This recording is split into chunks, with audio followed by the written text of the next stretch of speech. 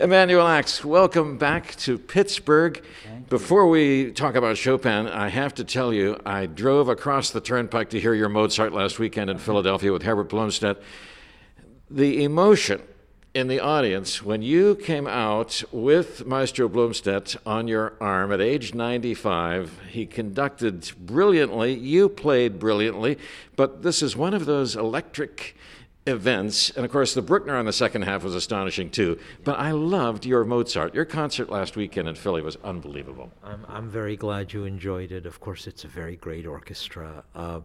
They love Herbert Blomstedt, and I love Herbert Blomstedt, and we just had a wonderful time. It was very special.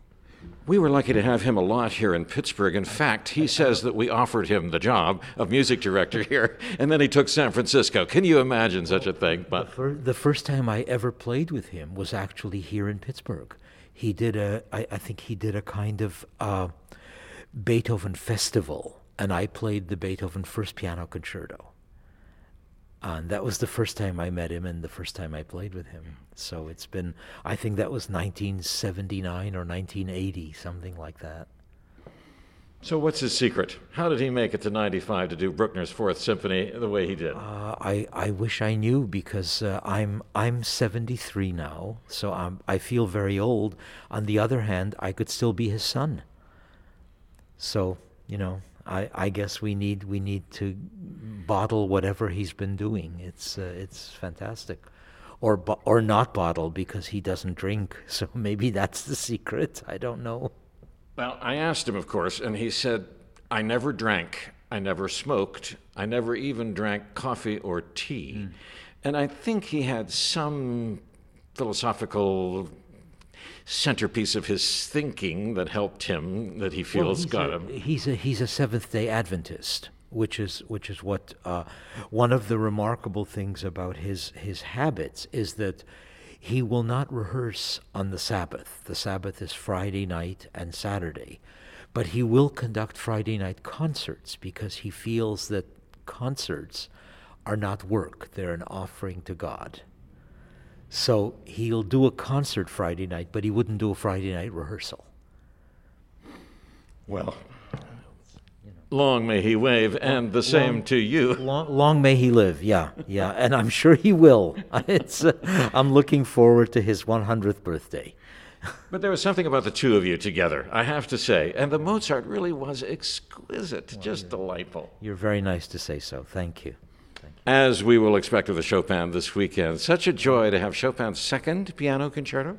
Yeah, it's of course one of the great touchstones of the repertoire.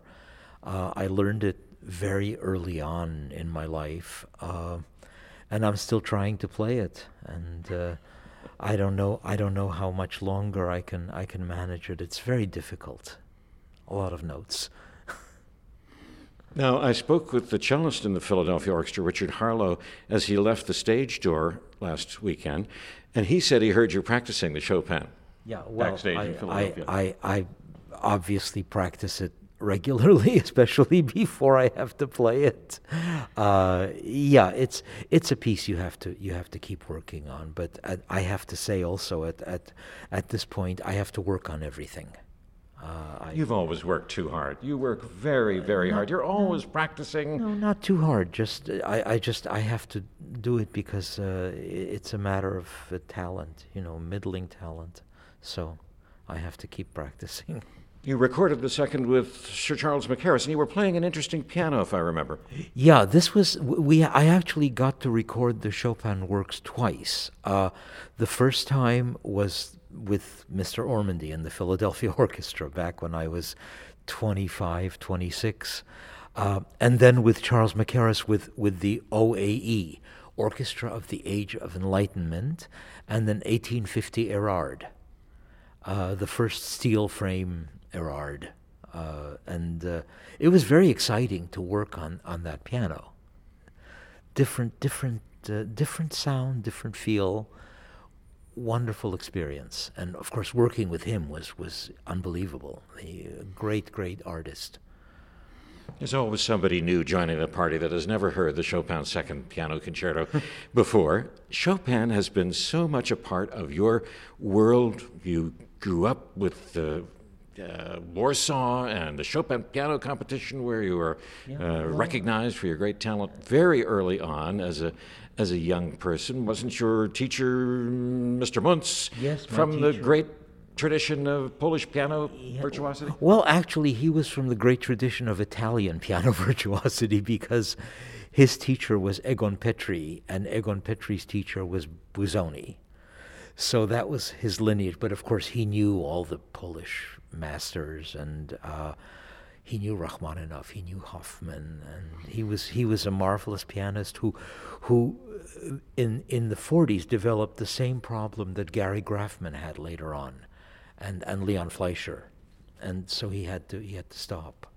Of course, 2 generations earlier, but he was a wonderful teacher, and I was with him for 12 years or so, a long time. But to explain how deep the feeling about Chopin is, it's tough. I mean, you got to be Polish, right? I don't think so at all. I think you have to be a pianist. That's all. I think Chopin and the piano are absolutely synonymous. I don't know any pianists that don't like Chopin. I know a couple that don't play very much Chopin, but they all love it. Everyone loves it. It's music on the highest level. It's music on the level of Mozart, Beethoven, people like that. The only thing that is different about Chopin is that all he cared about was the piano. He didn't write for other instruments, really. There's a couple of chamber music pieces. There's the cello sonata and the trio. There's some early music with orchestra. There are a few songs, and that's it. Everything else is for piano. So that makes him perhaps not as world encompassing as Mozart, who did everything, Beethoven, who did almost everything, these people. But the level of the music is just that high. But then there's the Polish national hero. Recently there was an effort to get a Chopin statue in Western Canada. I don't know if you read about it, but it was in Edmonton, I think. And the truck driver has the bronze replica of, is it the Warsaw Park? In any case, he's driving it all across North America, and there were updates on YouTube that you could follow to check on the progress of the Chopin statue. Like the piano Olympic flame or something, it sounds like. Yeah, it sounds great.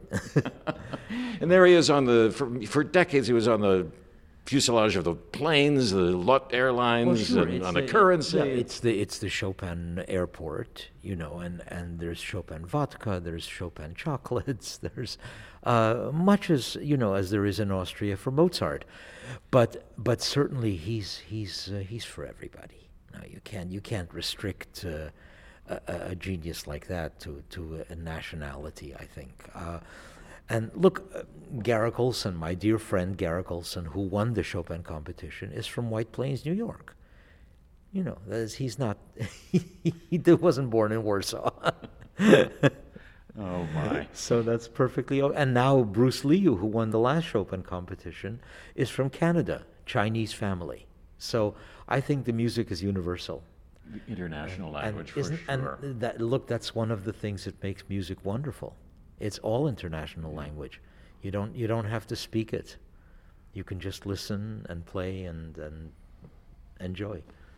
And can you explain the romantic side of Chopin? I remember going in Paris to a museum called the Life Romantique, Musée de la Vie Romantique, and there is a representation of the hands of Chopin and Georges Sand together, and there's something about that relationship, the craziness of Georges Sand. Here's a cigar-smoking, cross-dressing person who the two of them have this wild and woolly... Yeah. Wow. Well, sounds normal to me. I don't know. I think what makes Chopin particularly apart maybe is the combination, if you want to talk about the fact that he's half Polish, half French. And if you believe in certain national characteristics, there's the nationalism and romance of Poland and the precision and control of the French. And it's that combination, I think, that makes Chopin in a way unique. Much I think he's in a way an heir to Mozart. You know, he only liked two composers. He only liked Bach and Mozart. Didn't have much use for anyone else. True. Okay, I've got to wrap up. Okay. But I wanted to ask you if there's anything new. Are you still doing crossword puzzles passionately? Still doing crossword puzzles. Not doing as well as I was, but you know, Saturday is becoming almost impossible for me.